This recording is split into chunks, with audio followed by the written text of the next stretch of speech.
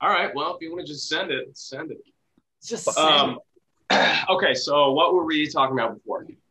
Uh, We were talking creating plot, movies.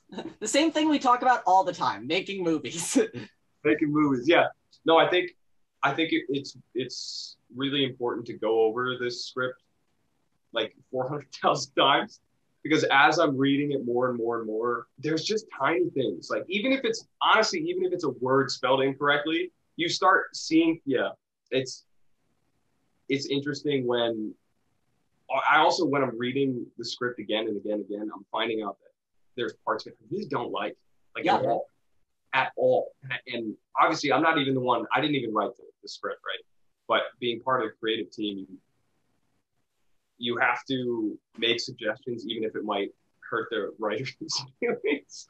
Sometimes, yeah. Kind of sucks, but if it's all for the to make the film better, then it normally ends up really well. Yeah. Yeah.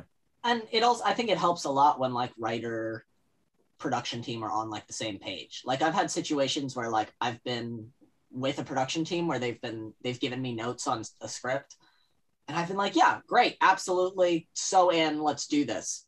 And then there's been times that I've gotten notes on something and been like, did you read the same script that I wrote? Because that doesn't make any sense. Something's not adding up. Something's not working here. Yeah. Going back to what you were saying, Ramsey, about like the spelling being corrected, Oh, yeah. like being correct, it makes a huge difference because how you read the script just with your eyes and your brain will like affect how you understand it and like how Big you time. understand the scenes, how these lines are said. And yeah, And sometimes you go through a scene and you're like, how do we get this to sound Right. natural when we're shooting it, you know? Yeah, big time. And it's so hard. See, this is something that I learned after shooting Fire Island. It is really hard to compare what you see in your head when you're reading the script before you start shooting, because you're filling in the holes subconsciously. When there's a plot hole, you're not thinking about it when you're just reading the script. It might read really well on paper, but when you actually get there and start filming, like I said earlier, you're like, oh, shit, wait a minute. Wait. How did we go from here to here? Why is it day to night and then back to day? How did this get by me when I'm reading it? And I didn't see it. The whole team didn't see it, you know? You don't put it on yourself, but everybody, we had 4, 5, 6, 7 people reading it, and nobody picks up on something that is glaringly obvious when you start filming. Yeah. It's craziness. Yeah. I stuff like that is always insane to me. It's just that like when you've put like 7 drafts together and it's just been like a little too long since you like sat down and did what you said, like just read through the full thing and not just like, oh, let me make sure that the scene I put in fits with the scene before and the scene after, but like, let me make sure this whole through line like actually works. And then I'm not just like, yep, it works. Yep, it works. Yep, it works. Yeah. There have been times there have been times I've done that and gotten like halfway through a script and been like, oh shit, like I have 20 changes that I have to make because change A affected like 7 other things that I didn't realize it actually clicked into. So now I've got to fix the track. Yeah, and with us sending to right now, we're still auditioning for this next film I'm doing, and we're sending out the script to a lot of these agents because they want the full script. They want to, they don't want to have any surprises in there that they don't know about. They're signing their people up for something they don't want to do, and we're sending out the script to these people, and then I'll read the script that we're sending out and be like, guys, there's a typo here. There's a typo here. It makes you look a little unprofessional. It's like, obviously, stuff slips through the cracks. You're not going to be able to catch everything all the time, but it's definitely, I don't want to say embarrassing, but when you're like sending them to people like Jonathan Bennett, you're like, come on, guys, how did we spell apples wrong? Like, what are we doing? I've had those situations. It used to be back in college, I would send Jacob a script and I'd just get like 3 pages of notes back about grammar. And I'd be like, yeah, I'll get to it. I'll fix the spelling at some point. But then we started working like post-grad and like I got to the point where I would show it to Jacob as my like, hey, can you fix this for grammar before I show it to anybody else because my eye is going to miss it. Right, yeah. But I started getting scripts from people that I would read and be like, I like this, but there's so many typos in it that like I no longer trust you as a filmmaker. Right. Because I think polishing is so important to the actual. It takes you out of it. When you're reading that script and apples are spelled incorrectly, you're like, well, why? You're going, well, they must not have gone through the script enough if they missed this. Exactly. Yeah, it's reading a script and just being like, why is a word on the first page misspelled? That just, it puts you on your back foot. And you're just like, It's the small things. One of the mistakes that we made that I recognized is we've had this script for years, for like 3-4 years. And at the very end, there's a small page that has contact information, because we've been sending the script out. And the date on the script was from 2019. And I was like, guys, we sent this out like 4 weeks ago. I was like, guys, why does it say 2019? Like, it looks like we're not updating, we're not working on it regularly when we are, but that's why we have 3-4 different people go through the script. Every script that we have 3-4 people run through it, because everybody's eyes are different. You're going to see things that somebody else is not going to see at all. It's something we were talking about before the podcast started, but I wanted to mention again, just like sitting down with like friends and just being like, hey, I got a bunch of actor friends. Let's just read through this so that those moments of like, how did we miss that scene A does not fit with scene C just gets thinned out in readings, because you're going, wait, something just didn't work because I'm confused and I've read this script 30 times and I don't know how we got here.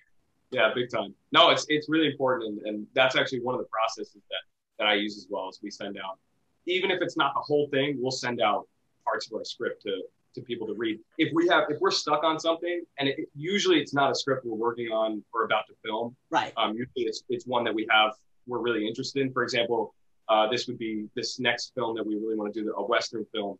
We might send that script out to a bunch of people now and start getting feedback on it now, so that we're not doing it last minute while we're trying to cast or something like that, Right. Because like I said, we made that mistake already. We are casting a role and change the character because some of the scenes we wanted to change and give the character more depth.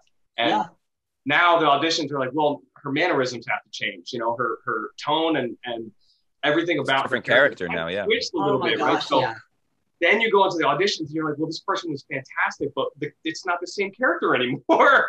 Oh my gosh, we did that with the web series that we're doing right now. We sent out auditions and the character description was like, she's soft-spoken. She's quiet and soft-spoken. And then we got all these auditions back and I sent them to our creator, and our creator was like, she's not fiery enough. She's not like, there's not like a drive to her. And she's fighting for a relationship. And I was like, in the script, you wrote that she's soft-spoken, right? And she was like, I did? And like read back through it and was like, oh no, I meant that like, she's kind of like ashamed of what happened, not like she's quiet. And I was like, oh. We ended up finding somebody that like managed to get the character right. But it was one of those just like, how did we miss this? Just like realizing that a character in our heads was one way and that the way the character had ended up on paper just like didn't fit. Yep. Nuts. So where are you guys shooting? You guys are shooting web series in and around New York City, right? Yeah. Trying to do it here, a little bit upstate. Just trying to get locations are a nightmare, honestly. Locations, I was about to say, because permitting and locations and all the horse shit you have to sift through just to get the right spot is brutal. And that is what I'm really, really nervous about for the scouting trip that I'm going on for the next film. It's like, this is a one shot. We have one shot at getting this right and choosing the location we really want. And I'm very, I'm excited because we have a great locations team there already, but I'm very nervous that we're going to get there and the directors might not like one or two spots, or we might change the script a little bit. And now obviously I think we're at the point now where everything kind of has to get locked in here. We have about 2 months out, but I'm nervous, man. Locations always scare me because you can get one location wrong and it'll change your whole script. You might even change the story if you can't fit it in right. I feel like you guys got super lucky for Fire Island. We got very lucky, very lucky. I will always love true location shoots because they just feel so authentic. after we did our first one in Miami in a green screen studio, that was really fun, really cool. But after we went to Fire Island and started shooting on these cool locations, it's got to be that from now on for me. Yeah. Like, I love that so much. But yeah, we did get super, super lucky. Every location that we had just worked out really well. Yeah, I think the one thing that we struggled with was filling out the club. But with COVID, it's really hard to get a ton of people in a small space like that. Of course, yeah. Because we're testing all these background actors and all the whole crew is in there, and the club was actually still kind of open. Like, people were still kind of meandering in. I feel like, what are you guys doing? Yeah. It's like, dude, yeah. So it's interesting. But locations are definitely very, in terms of pre-production, there might be the most important thing to me, at least, because you can write the greatest script on the planet, but if you're filming inside an abandoned plane, I don't know what to tell you. Like, good luck finding a location with that. You're gonna have to build that out, or you know what I mean. Like, there's certain things that you're just not going to be able to do if you can't have access to them or find something that might work. So locations is massively important. Yeah, I mean, originally, when we first started making films together, me and Jacob, I would write for what locations we had. It would be like, okay, I know I have 2 college apartments. I know I have my apartment in the city.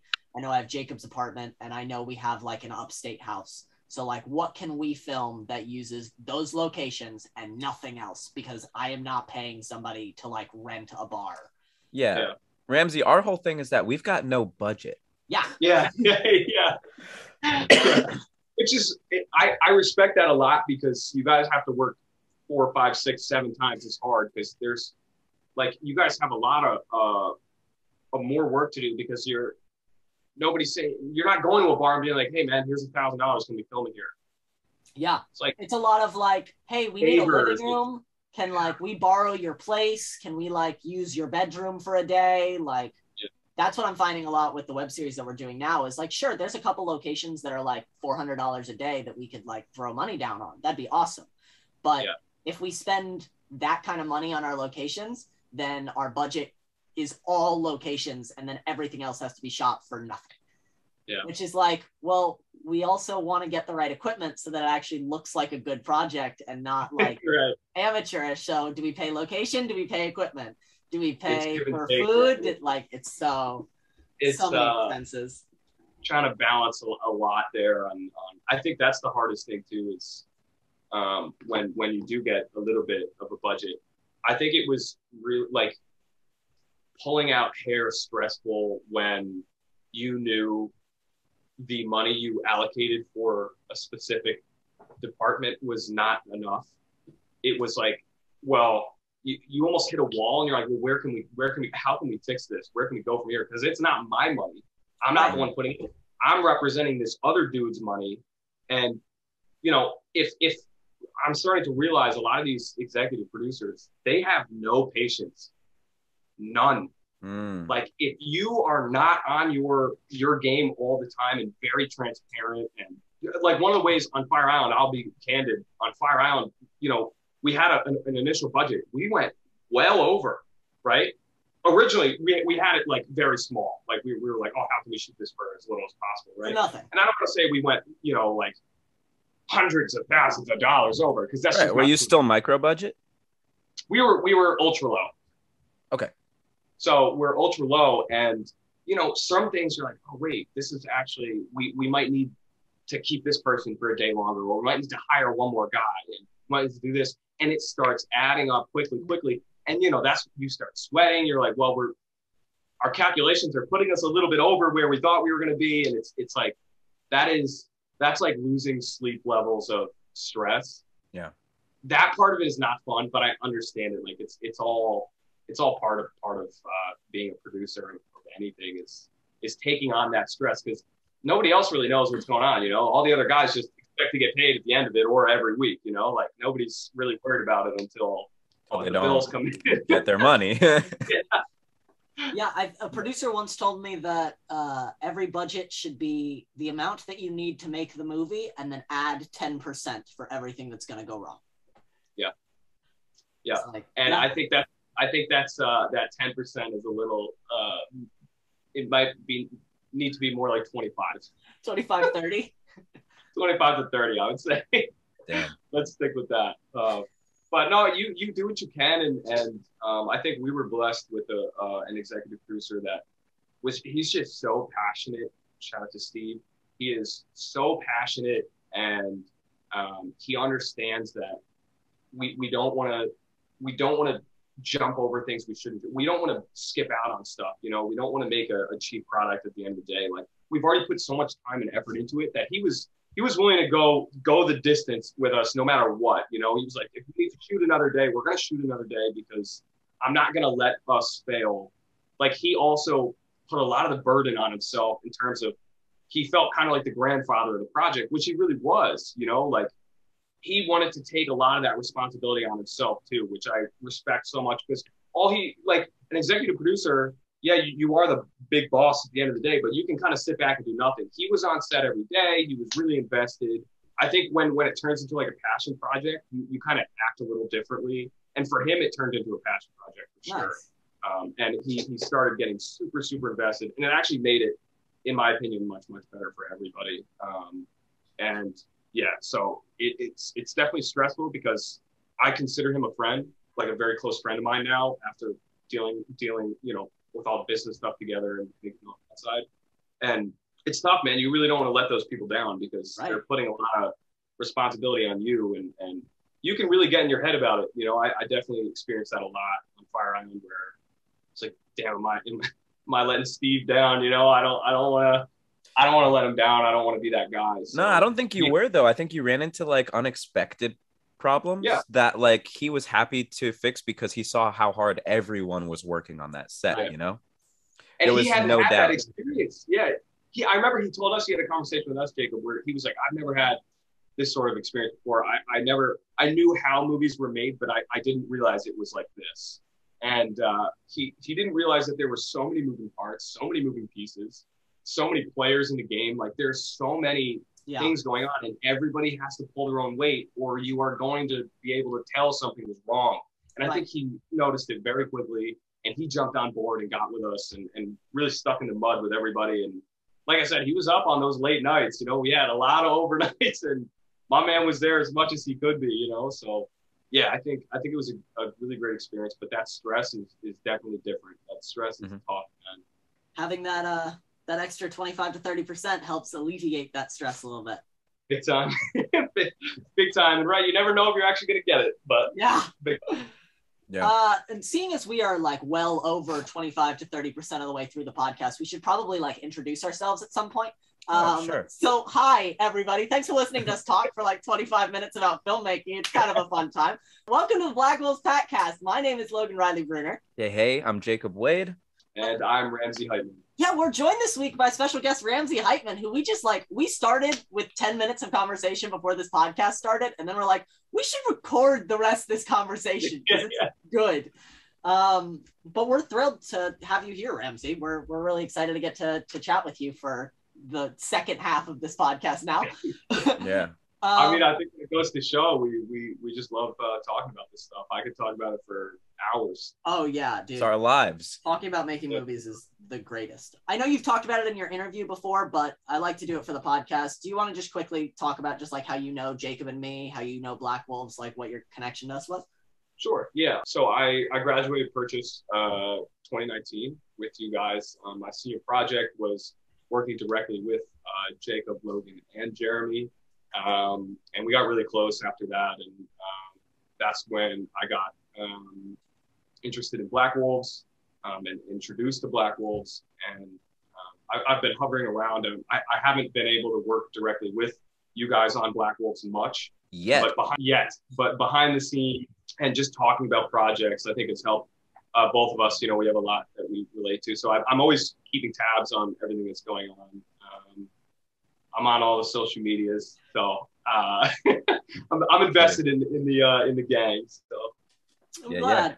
I mean, yeah, I think my biggest thing with us collaborating has just been like, it's really nice to have people coming out of college that are like doing it, like just in the grad. Like there were a lot of people that graduated that I hoped would do it, but to watch you, like Ramsey is one of those people that like puts his money where his mouth is, and so like when he said like I'm gonna produce features, that's what he did. He went out into the world and started producing features. And so like to have someone that actually like went and did it is awesome.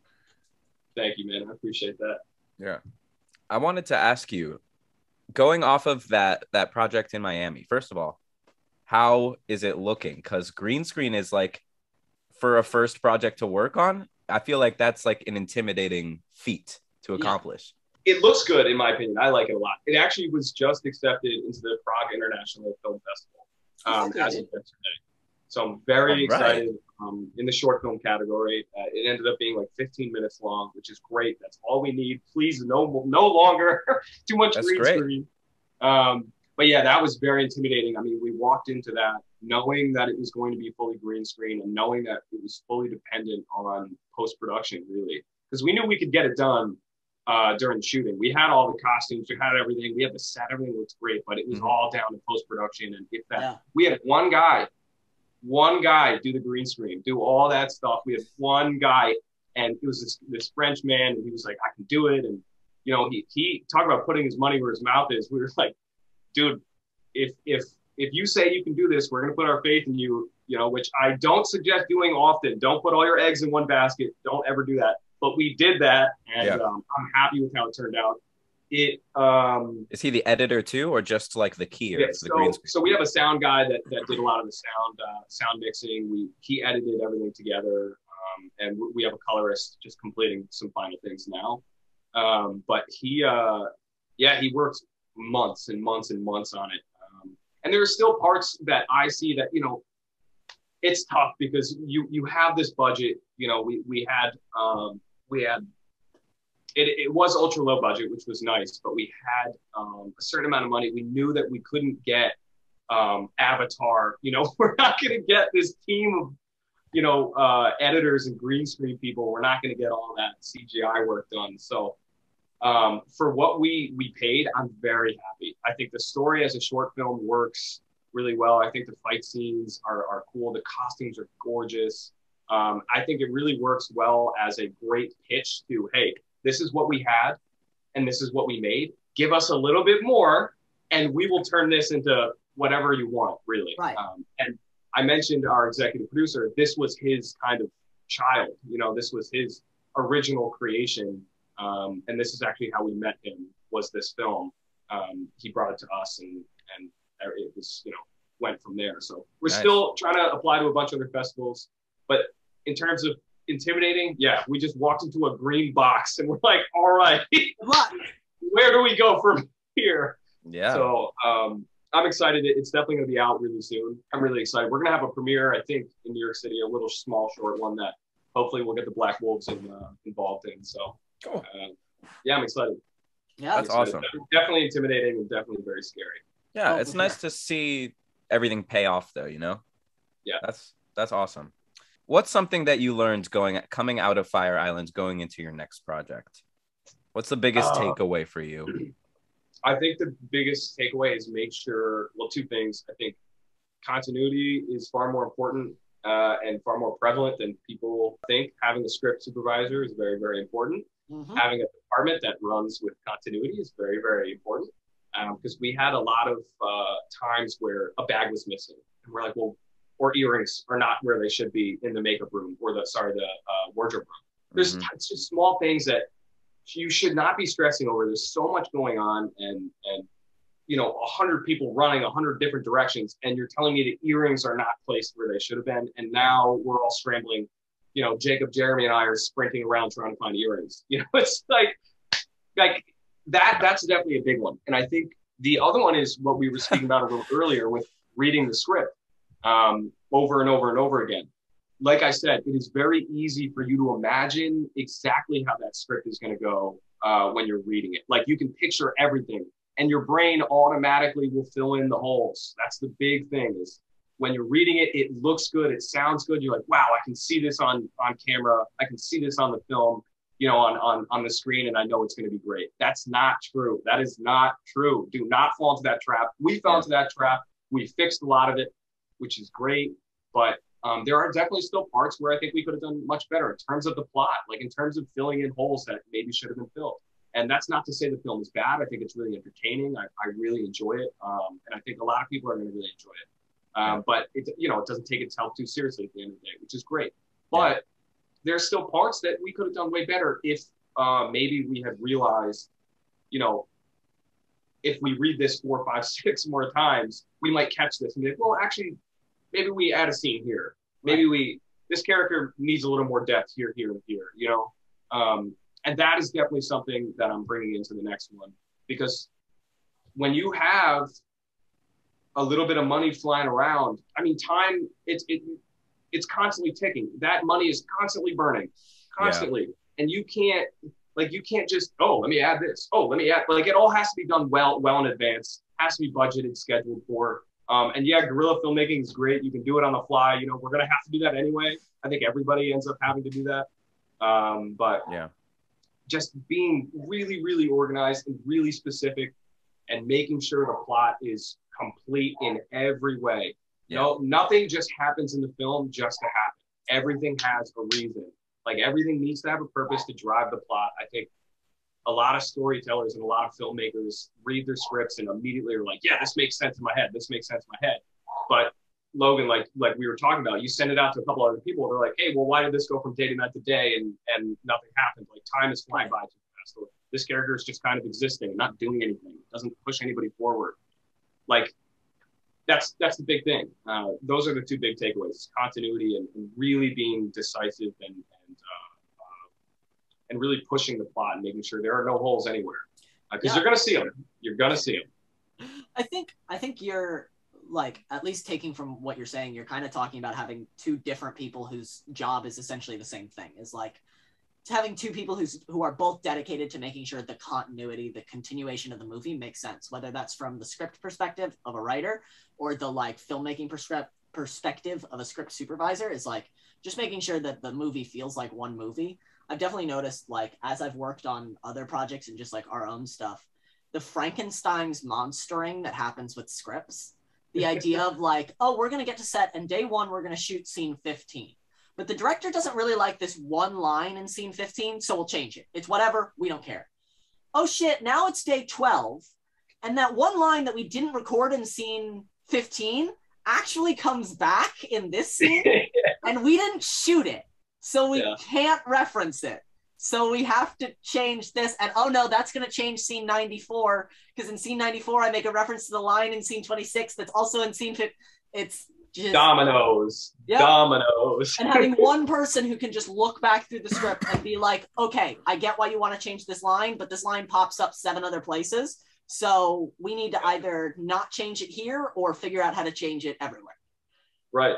No, it really is, because you change one thing and the next thing you know is everything else starts falling. You know, something just doesn't make sense when you watch it again. You're like, well, what? This isn't, he shouldn't have done that now because he didn't do it over here. Right. You know, but definitely. No, I think that's extremely important. And honestly, we have, right now, we have a great, in my opinion, great script supervisor. It was the first thing that we did. We're getting that lockdown, finding somebody in Ireland. You're hired. Yeah. Get stuck in with us in pre-production. You are getting stuck in with us, and we are going to go through the whole thing.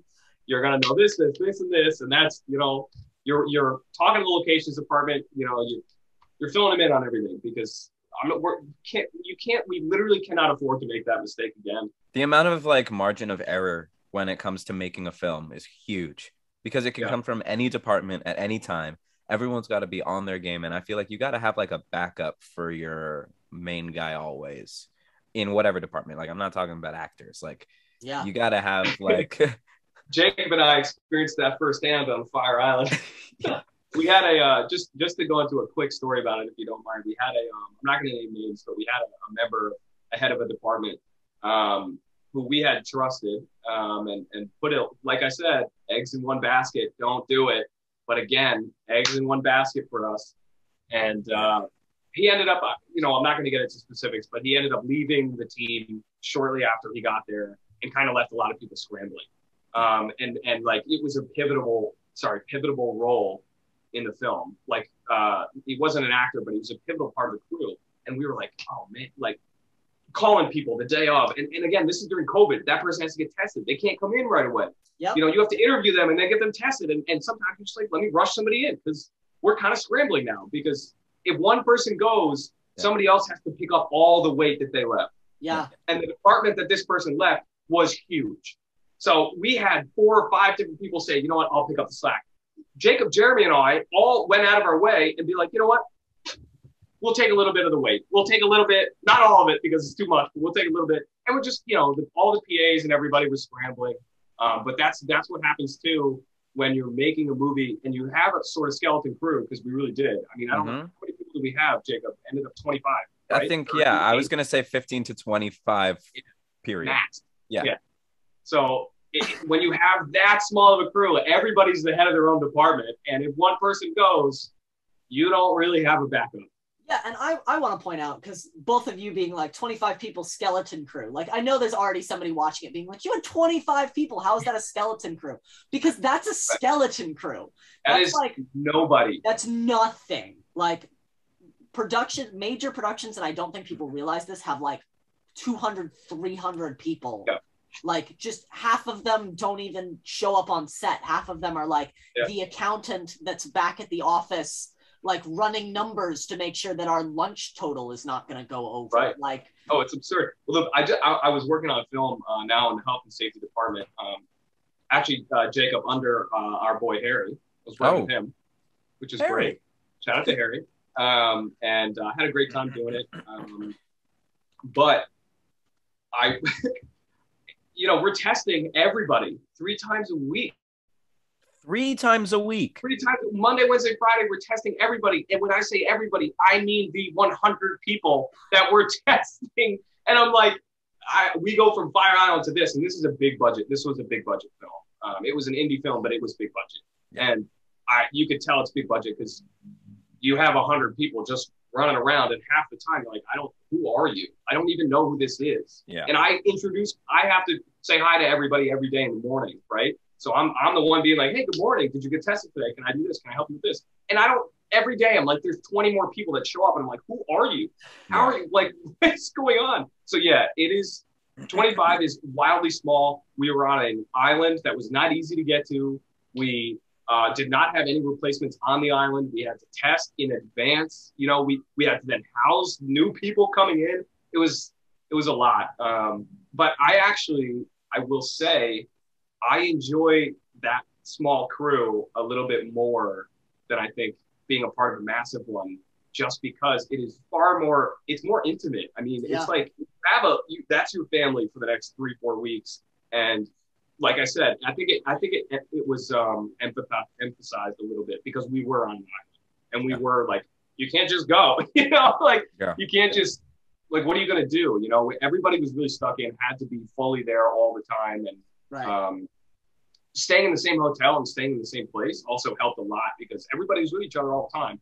And that causes a little bickering here, and everybody gets tired, and I don't want to see this person today, I don't like this person today, whatever. But at the end of the day, you're like, dude, we're making a movie, everybody has to be on it. There's a lot of camaraderie and brotherhood that was built in those couple weeks that we were filming. But I actually like that. I think I like that more, and that's what we're going to have in Ireland again. We'll probably have a little bit more people over there, but I still think it's going to be a pretty tight-knit group, 30 people maybe max. Amazing. So I was just thinking that while I was on Fire Island, for the time that I was there, it felt like a big family, like you got to know extended family, and like I feel like we were all like really close just in that like 10 days that I was there. And like I feel like I wish almost that we had more production meetings throughout the production. Yeah. Like there were more chances for everyone to come together and talk about like game plan for the day, just like at the beginning, who needs what from who, because it changes from day to day. Oh yeah. Jacob, that's a great point. And that's another thing, another big takeaway is in Ireland, I spoke to Anthony and Miles, we had this conversation. We want to have those every day. There's no reason why we don't wake up in the morning, all meet, have a safety meeting, and have a quick production meeting. This is our plan for the day. This is how we're going to knock it down, and this is what we're going to do. It's going to create, you're going to have a workflow for the day. Everybody's going to know exactly what's going on. There's not going to be any confusion. Nobody's going to lug their cart to the wrong location, which, Right. by the way, we can't do on this project because the locations are not anywhere near each other. Oh, wow. Like a lot of them are outside. Then you have, You have to figure out transportation too. So that's another part of this that we are excited about, but is definitely stressful, is RVs and transportation. We have a couple big actors working on this project. Janelle Parrish and Jonathan Bennett were announced. We're not going to have them just sitting outside. Like that's not how that works. Yeah. So RVs and transportation, all that stuff is really exciting because it's another step. It's another step where now we have experience working with this level of talent that will let us have, we need an RV now. We need a honeycomb. We need one of those things where everybody feels safe. And if we're shooting out in the middle of a bog in Ireland, we're going to need, everybody's going to need to have space where they feel comfortable and relaxed. It just adds another layer, another aspect to it. Yeah, like having a comfort team. Yeah. Comfort team. Yeah. Hospitality. Yeah. That's also like so necessary. Big time. Yeah. I think it's super cool for me to like be able to have you come on the podcast and just like in general to like be circling around each other. Like besides the fact that we're friends, I mean, just like to be able to show people kind of the like two layers of like what is happening in the filmmaking world right now is like, you've got us who are kind of doing this like smaller scale, like we're shooting web series, no budget, like our thing. The YouTube scale. Like COVID compliance and all of that when you have no budget. And then to also talk to you who's like on this end making like big features is really cool. Cause like we get to be like, well, our experience is like guerrilla on the ground, like running through everything. And to hear you be like, I mean, we're doing the exact same thing, but with more money and like a bigger scale is really cool to be able to show those comparisons. I like it.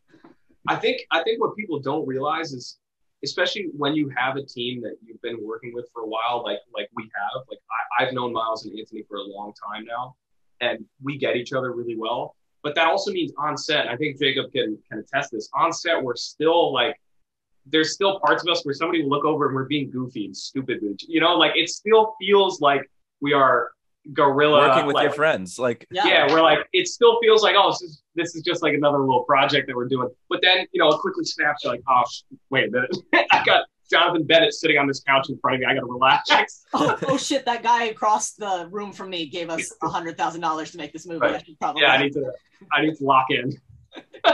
But yeah, no, I think when you're doing it with the right people, I don't think it changes much, to be honest. Yeah. I think at least the atmosphere between you shouldn't change much, besides the fact that, hey, we need to be a little more adult. We need to be more professional. We have a lot of other people here that don't feel the same way that we do about this project. They're here to get a check. They're here to do this. I think you realize that pretty quickly. Cause I'm for a producer, I would say I'm pretty young to be doing feature films. I think besides Jacob, I think maybe you and I think Susanna, I was the youngest person there. And I think it's funny. I don't know. I don't know when your birthday is, but who cares? We were all really young, we're all in that same age group, and everybody working around us is older and has 20, 30 years. So to put on a face and to put on, not even a face, just to take all the experience that I have and make that professional side of me, it was hard, but I think you snap into it really quickly. I actually think it's super, when you have all that stress and all that, everything going on, I think you just run with it. Like, I don't think it changes much from what you guys are doing now to what I really don't think it changes much at all. No. I think you guys are going to have that opportunity, and you're going to realize very quickly that you're going to cut into that little like jokey, and then you're going to be like, okay, so this is what I have to do. Logan's going to snap into that. Jacob, you're going to, totally. I don't think that changes much. I think people will realize that if they ever, which I hope a lot of the Black Bolts people get to that spot, which I think they will, because you guys have a lot of great stuff going on. I think it'll be interesting. You guys will have that moment where you're like, damn, this still feels like what it did before, which is why you want to keep doing it, which is why I'm so invested in it, 100%. Because I've worked on other films. We've all worked on other films, and sometimes like it feels like a drag. Like, I'm not that invested. I'm not, this isn't my project, You've also shown up to the place where like even the producers are like, we're doing this for the paycheck.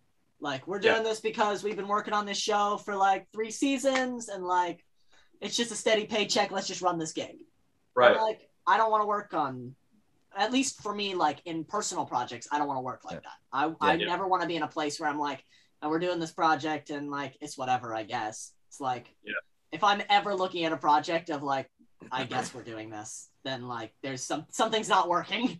Right. And look, everybody needs a paycheck at the end of the day. Everybody needs to get paid. But I agree with you entirely. 100%.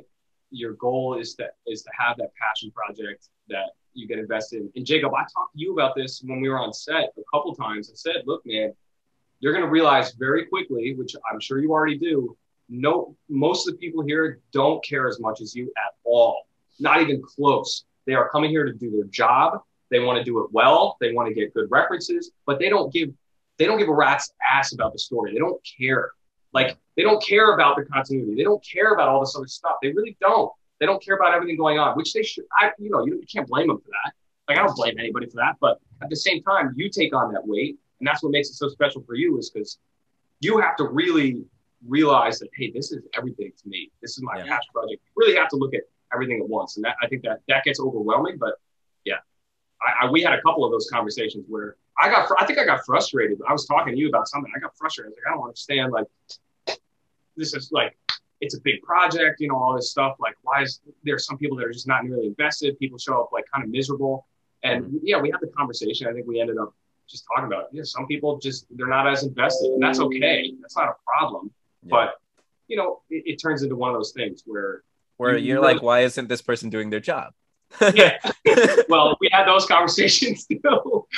But yeah, that was tough. That's a tough realization to have, is that some people are, that's life though. Some people are just not going to be as invested. I was working on Fire Island months before we started shooting. So we had our first conversation about it like 6 months before you guys even announced. Long time ago. Yeah. Long time. So we had that in the back pocket ready to go. And we were working on it for a long time. A lot of pre. I remember when we did I think we did your interview. I think you said that Jonathan Bennett was coming on to the movie, and then we finished the interview and you were like, so I'm not sure if I was actually allowed to say that. Yeah, no, I definitely could not. Let's hold that point. But like, you guys know that now, but we can't say that. I remember that. Yeah. That was funny. Yeah, no, you just get so excited that sometimes. Oh, yeah. But thank you guys for blowing that out. But now that it's all public, Jonathan Bennett was in it, and he's in our next one. And he's great. He's great. He is great. Ramsey, what percentage would you say are the people who you work with that you like know personally, and that like your coworkers know personally, and what percentage of it is like outreach to like, we need a guy, let's look for a guy? I would say all the higher up people, producers, AD, everybody that we were working with on Fire Island were connections. Were people that not me personally, but Miles and Anthony had known, and now obviously I'm connected with them, and we still talk all the time. A lot of those people you get to know beforehand, and that's another thing that goes into it that I think a lot of people don't realize is we had conversations with a ton of different people from a ton of different departments months beforehand. This person didn't work out because we had a bunch of conversations with them. They weren't on the same page, or we didn't like their direction. Sorry. It goes a long way, but you end up building a connection with that person. I would say, honestly, only 30 to 40% maybe are people that we had known beforehand, had known previously. Obviously, you guys came from me. Miles and Anthony brought in Ante and Rob Simmons, and they brought in Harry and a lot of their guys, right? Now, we hired a bunch of our team. Kelly, we had known previously. Yeah, I would say maybe it's actually closer to 50%. For that film, it was around 50%, which I like that, because I like knowing what I'm going to get. There's a comfortability, and there's a trust that I can have. When I have you and Jeremy and Susanna on set, I know what I'm going to get. Yeah. I know that you guys are going to work hard because we have a mutual respect for each other, and we're going to be able to work well together, really well. And I think obviously that showed. I think the rest of the cast and crew were like, those guys were dope. So I think that works really well, right? And I think when you know people and trust everybody, you build an atmosphere, and you build a connection with a lot of people quicker, just because you already have that sense of camaraderie beforehand. Like Ante, for example. Ante is a good example. I didn't know Ante beforehand, but I met him on the scouting trip, and we got to know him more and more and more as it went on. So you build trust with somebody, and the people that I don't know, the people that we had no idea who they were, they're connected in some way. There's 6 degrees of separation. They're connected to Ante, who brought him in on this project 4 years ago and really liked his work. So he was like, hey, I suggest this guy. Most of them were suggestions, and be like, hey, I know this guy. You should bring him on. Our personal team, the people that we brought on, I would say it was around 30 to 50%. And the rest of them were suggestions and 3 interviews and stuff. Well, that was great because I loved the experience of meeting people that you guys trusted, you know? Yeah. And like, there's a sense of like having mutuals in that, like, you get to know them and like see why they are trusted and why they are picked. And you're like, I get it. Yeah. And it's great. I had a great time on that set. There's a other side to that too, where you see why maybe somebody wasn't your first choice, or maybe somebody you didn't bring in, like it wasn't your personal choice. True that. Yeah. You see someone who you brought in just because you knew a guy and not because. Yes. Yeah. We've had those situations where it's like you bring somebody in and you're like halfway through and you're like, this wasn't okay. Not the next one. Not the next one. Got it. Right. And I think making an impression is so incredibly important, because honestly, if you go by what I just said, suggestions and bringing people in that you already know, and this guy's going to come in because he knows this guy, and you work together on this one, and he's like, hey, that's making a good impression on everybody around you is when you're working on a film, might be the most important thing. Yeah. I think final question, I think, on this kind of front is like similar to Jacob's question, but slightly different. Was there a single person on this project that didn't have a connection to anyone on the project, was just an entire like outsource hire? Like cast, crew, anybody? Oh, cast, yeah, absolutely. Yeah? Almost all the cast. Okay. I would say, actually, I think the entire cast. We didn't bring anybody on. Actually, we brought one guy on that we knew previously and had worked with previously. But everybody else the cast was completely from a casting director. We used a bunch of different resources. Great cast, by the way. I loved getting to know them, and they're really cool. They're great. It was a great group. Everyone clicked so well. Yeah, that was very exciting. But I think crew-wise, I actually do not know if there was a single person that was hired that hadn't worked with somebody previously already on. I think I kind of thought you were going to say that, just because like, just based on what you're saying, like everything in this industry is impressions. Everything is like, even if you personally didn't know the people that were coming in, like the guy I trust does. Yeah, you want the guarantee. You want the like, okay, my buddy Todd said that this guy is great, so this guy's going to be great. So we're going to bring him in. And I think that's the other thing in the industry, is that reputation is everything. That like, if your friend Todd says that like Michelle is great and you bring in Michelle and she's terrible, well then that hurts Todd. Buddy. Todd, what are you doing? Why are you bringing me people that aren't working? Todd, I don't ever want to see Michelle again. Yeah. God. Never again. Not going to happen. I love it. Yeah. Exactly. I think that's important for people to just be aware of, just as you're going through the business, is like work on as many projects as you can, and honestly, don't burden people. Don't go out of your way to like act like the guy that everybody knows. Don't be that guy, or don't be that girl, or whatever. Just always be open. If somebody's there, you can have conversations with everybody. Say good morning. It's really easy to say, hey, good morning. Whatever it is, whatever department you're working on. Another thing is, stick to your department. Yeah. Don't go around touching everything else. It's not.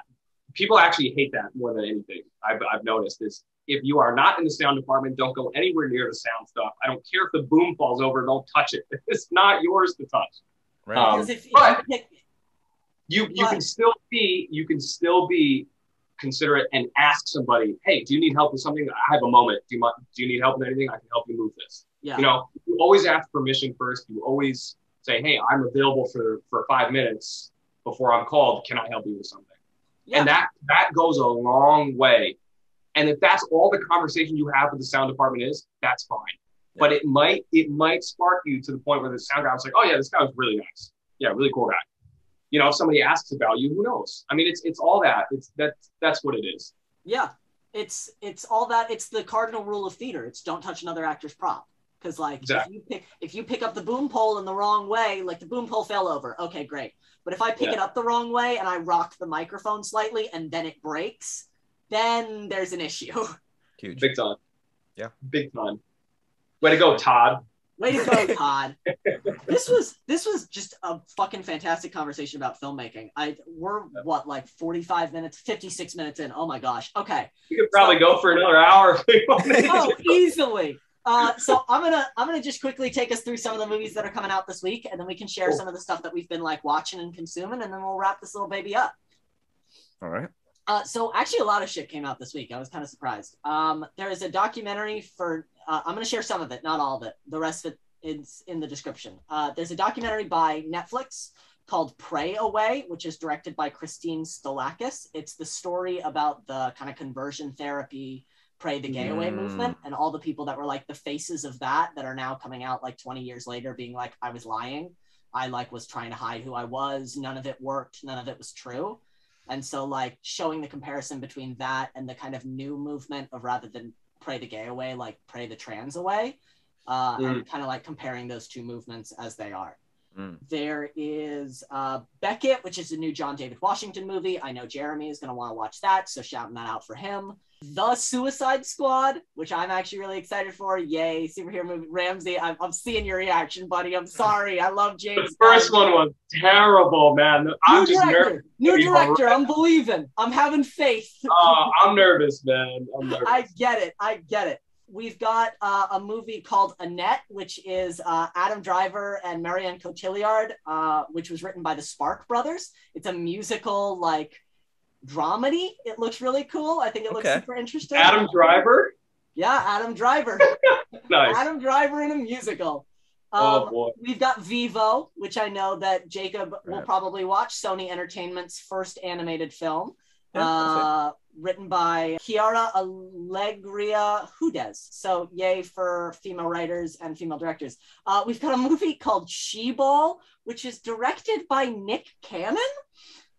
So Nick Cannon directing a movie. This will be a trip. Yeah, that he co-wrote with Glenda L. Richardson, so Black director and female writer. There's also Infinitium, Subject Unknown, which is written by Tori Butler Hart and directed by her husband, Matthew Butler Hart. I always find couple projects interesting, projects of like a husband and a wife. Yeah.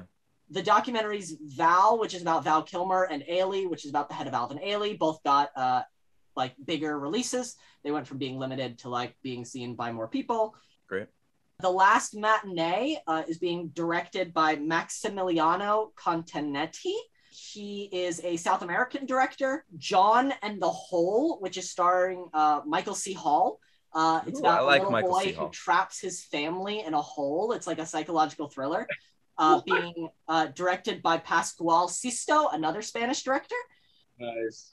The Macaluso sisters is being written and directed by Emma Dante, who co-wrote with Elena Stancanelli and Giorgio Vasta, so women writer, women director.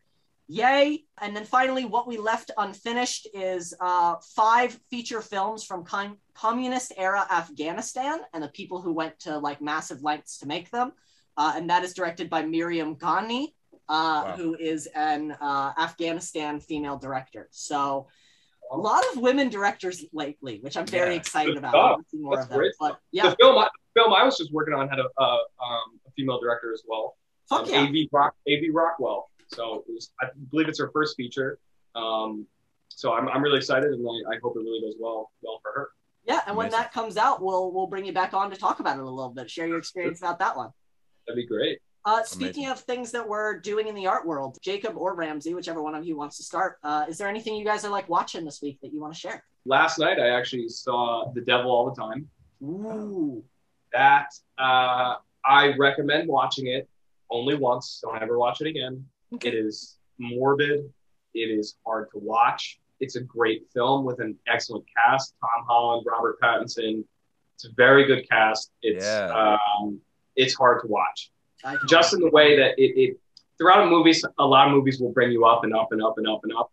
This one just keeps going. Just straight nosedive down, and you're really waiting for that. Oh man, like Pursuit of Happiness, nice.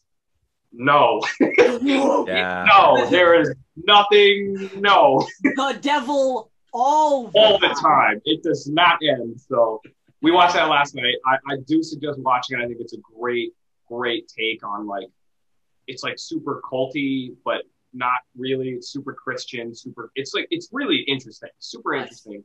That and the other film I watched, I've seen it a couple times, but I watched it again. Bad Times at the El Royale.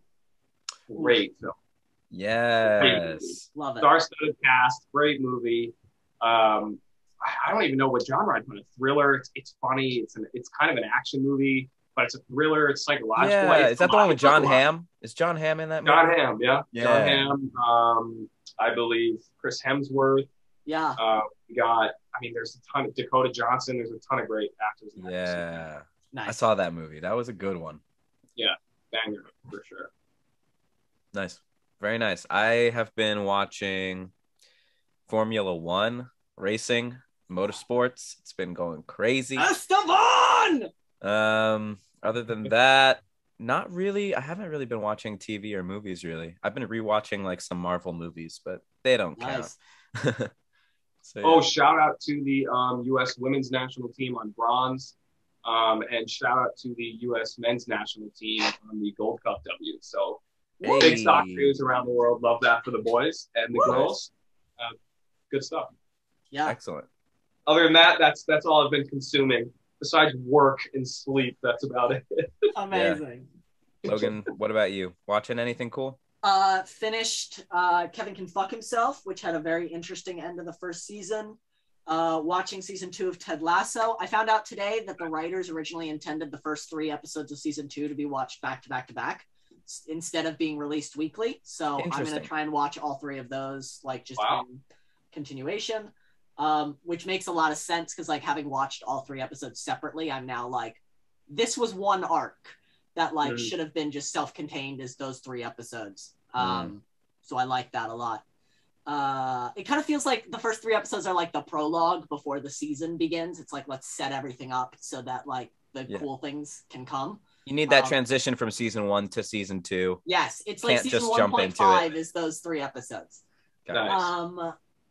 What else? Formula One Drive to Survive we're still watching through. We're working a lot, so I've been super busy. Honestly, I think that might be it.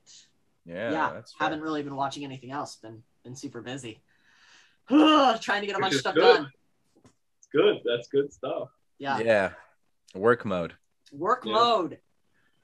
Ramsey, thank you so much for joining us for this little like hour-long conversation. This is fucking great.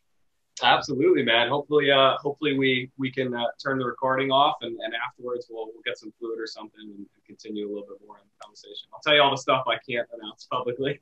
Hell yeah. Yeah, with that, we're signing off for now. So for all of us at Black Holes, I am Logan Riley Bruner. I'm Jacob Wade. And I'm Ramsey Heitmann. Thank you guys so much, and we'll see you very soon. Bye-bye. Thanks, everybody.